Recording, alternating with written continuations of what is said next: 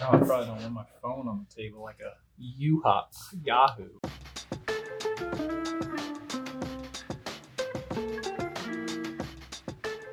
Hi, I'm Justin, Jordan. and we are the Burbs. Not just us. There's other. There's other people that are the Burbs. This is the Burbs. Welcome to the Burbs. This is a show that we're just starting. It's our first episode, as you can plainly tell.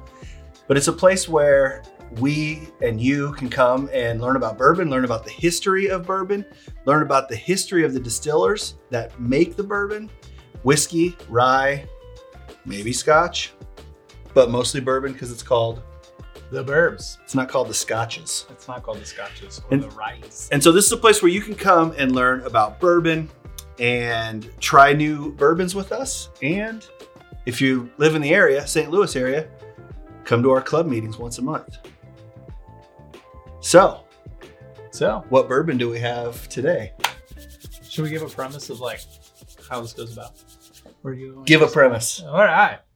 So basically what we're going to do here is each time we film one of these videos, whether it's me, whether it's Dustin, we're going to bring in a bottle of bourbon, of whiskey, of whatever. The other person doesn't know what it is. We're going to pull it out. We're going to taste it and we're going to talk. We're going to educate each other. So I brought the bottle today, so I'm going to educate Dustin on this bottle, this distiller who's not a distiller. What? They're not a distiller, right? I don't know. I don't know what you have. All right. You ready? Drum roll, please. Oh, Pinhook. Pinhook.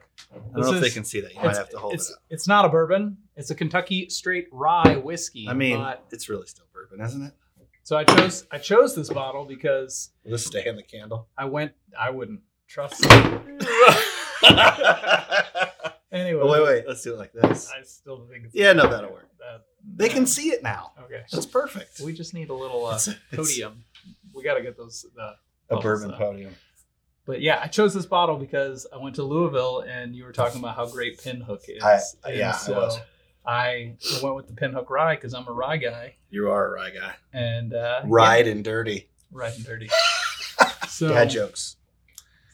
A little bit about this bourbon. Yeah, tell me about the history or what you know about Pinhook, and I'll tell you what I know, which is not very much. Do you want me to tell you about the history or you want me to tell you about the whiskey? Tell me what you know, man. Well, educate me and the people. Well, the mash bill of this particular rye is 20% corn, 60% rye, 20% malted barley. Start over. What's mash bill? Some people might be watching don't even know what that is. It's the ingredients. I actually am not sure what mash bill is. They mash them, right? I don't know. Okay. Okay. Well, next time we'll let you know what the recipe. We'll put a definition. It'll pop up because Dustin will add it to the thing. Oh, great. A mash bill is more work. Fantastic. Anywho, it's 98 proof. Which means what? I don't know. Yes, you do. I know it's 45.5% alcohol. Right. No, it's 49% alcohol. Yes. And that means you double that, and that's the proof. But what is the proof? It's proof that you're going to get a little tipsy. Oh. Or you're not going to get a little tipsy. So this is aged 2 years at Castle and Key. What's that? Castle and Key is a distillery in Kentucky. Okay. I forget what city. But it's not in Pinhook? It's not Pinhook's distillery? Pinhook is not a distiller. So do you know what pinhooking is? It's a family show. I probably should say.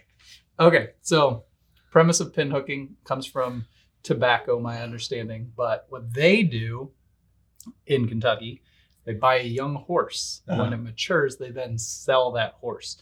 So what Pinhook is doing is the same idea with bourbons, ryes, whiskeys, whatever they're putting in these barrels. They're buying it, and then they're putting it in the barrels. And when it matures and ages, then they sell it.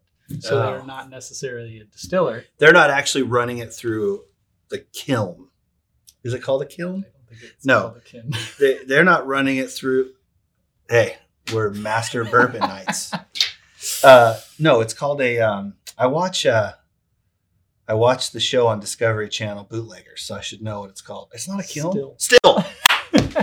They don't run it through the still. Knock this over. They don't run it. Freaking me out. They don't run it in the still. I mean, they don't actually distill it. No, they don't. So they buy the distillate.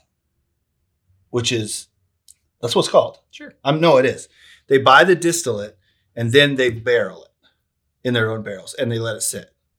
Yes. Okay. But in this particular, it was sitting at Castle and Key. Okay. That's a real castle, I think. It is a real castle. Yeah. It was actually founded and built by Colonel E.H. Taylor. Oh, that is good bourbon. If you can get your hands on some E.H. Taylor, I don't have any. And neither does Jordan. But neither does the Burbs. He built the Castle Key Distillery in 1887. Closed in 1920 because of the pandemic. No, that's what we're currently the Black Plague. No. 1920, the Great Depression. No, when you couldn't drink anymore. Prohibition. Thank you. It was abandoned in 1972. Yeah. Okay. They just abandoned it. I didn't find out why it was abandoned, but what I do know is in 2014, two guys. How much of this page are you going to read before we can start drinking? Well, I asked you. You're like, tell me about the history. Well, yeah, but I mean, I'm just wondering. I'm going to need some of this. I know, to hang out with you. With you. So they have this nice little wax ring that should be a pull tab. Don't you twist it? I don't know. Yeah, you twist. There's no directions. Then pull. Yeah, I know, but it's common sense would dictate.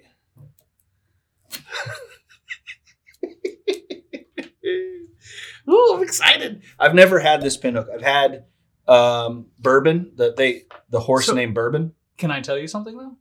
Yeah. So at Pinhook, they work on the consistency of quality, not the consistency of flavor.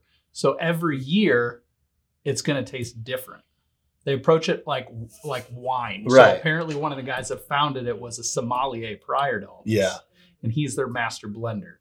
And so he blends them. So you may have had that's bourbon, true. Yeah. But you might have had a different year. Right. So this particular year, the 2021 rye actually won gold at the you can stop there. It doesn't matter. At the Olympics, and I want to try. No, if it won gold anywhere. It won it at the World Spirits Competition in San Francisco. That's not a thing, but I respect that you wrote that down. In true Burbs fashion, I'll let the guest pour. Wait a minute. What does unfiltered mean? I imagine it wasn't run through a filter. It's nice and shook, though, because you dropped it. I don't think shook is a thing, is it? Okay, we're not fancy boys, but I do like to smell it. What do you smell? Nothing yet. I just smell acidity. From my understanding, what you're supposed to get some on the nose, apricot, cinnamon. I mean, as soon as you say something, I smell it every time. I smell fruity. Cinnamon. Okay. Eucalyptus. I couldn't tell you what that smells like. What it smells flowery, like. I guess.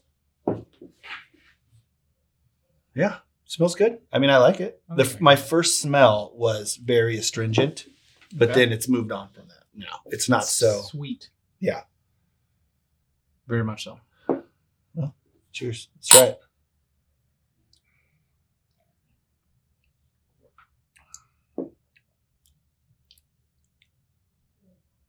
Burn comes later. It does. It's so smooth at the beginning. It's definitely a rye.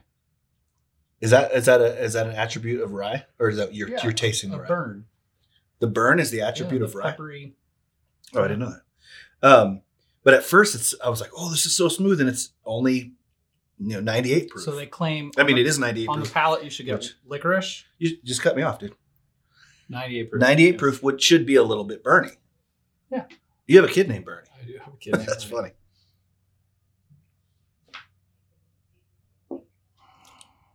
Say licorice, caramel, orange peel. I get oak for sure. Me too. And caramel. I get caramel. Yeah. But I mean, every single bourbon, I get caramel and honey. Right. And, the same. Yeah. It's good though. And I'll tell you, amazing. what else can you tell me about it? So I know that here's what I know. We were in Kentucky and we were on like the bourbon trail and stuff. And my friend says, "Hey, I was looking at the Pinhook because I just like the design."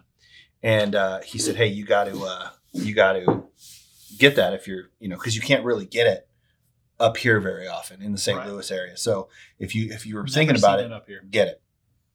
And I did, and the one I got was bourbon, and it was the horse was called Bourbon Run or something like that. So they actually two of the owners come from a horse racing background, and they actually have a stable called Bourbon Lane, and all their horses either have the name Bourbon in it or Rye in it.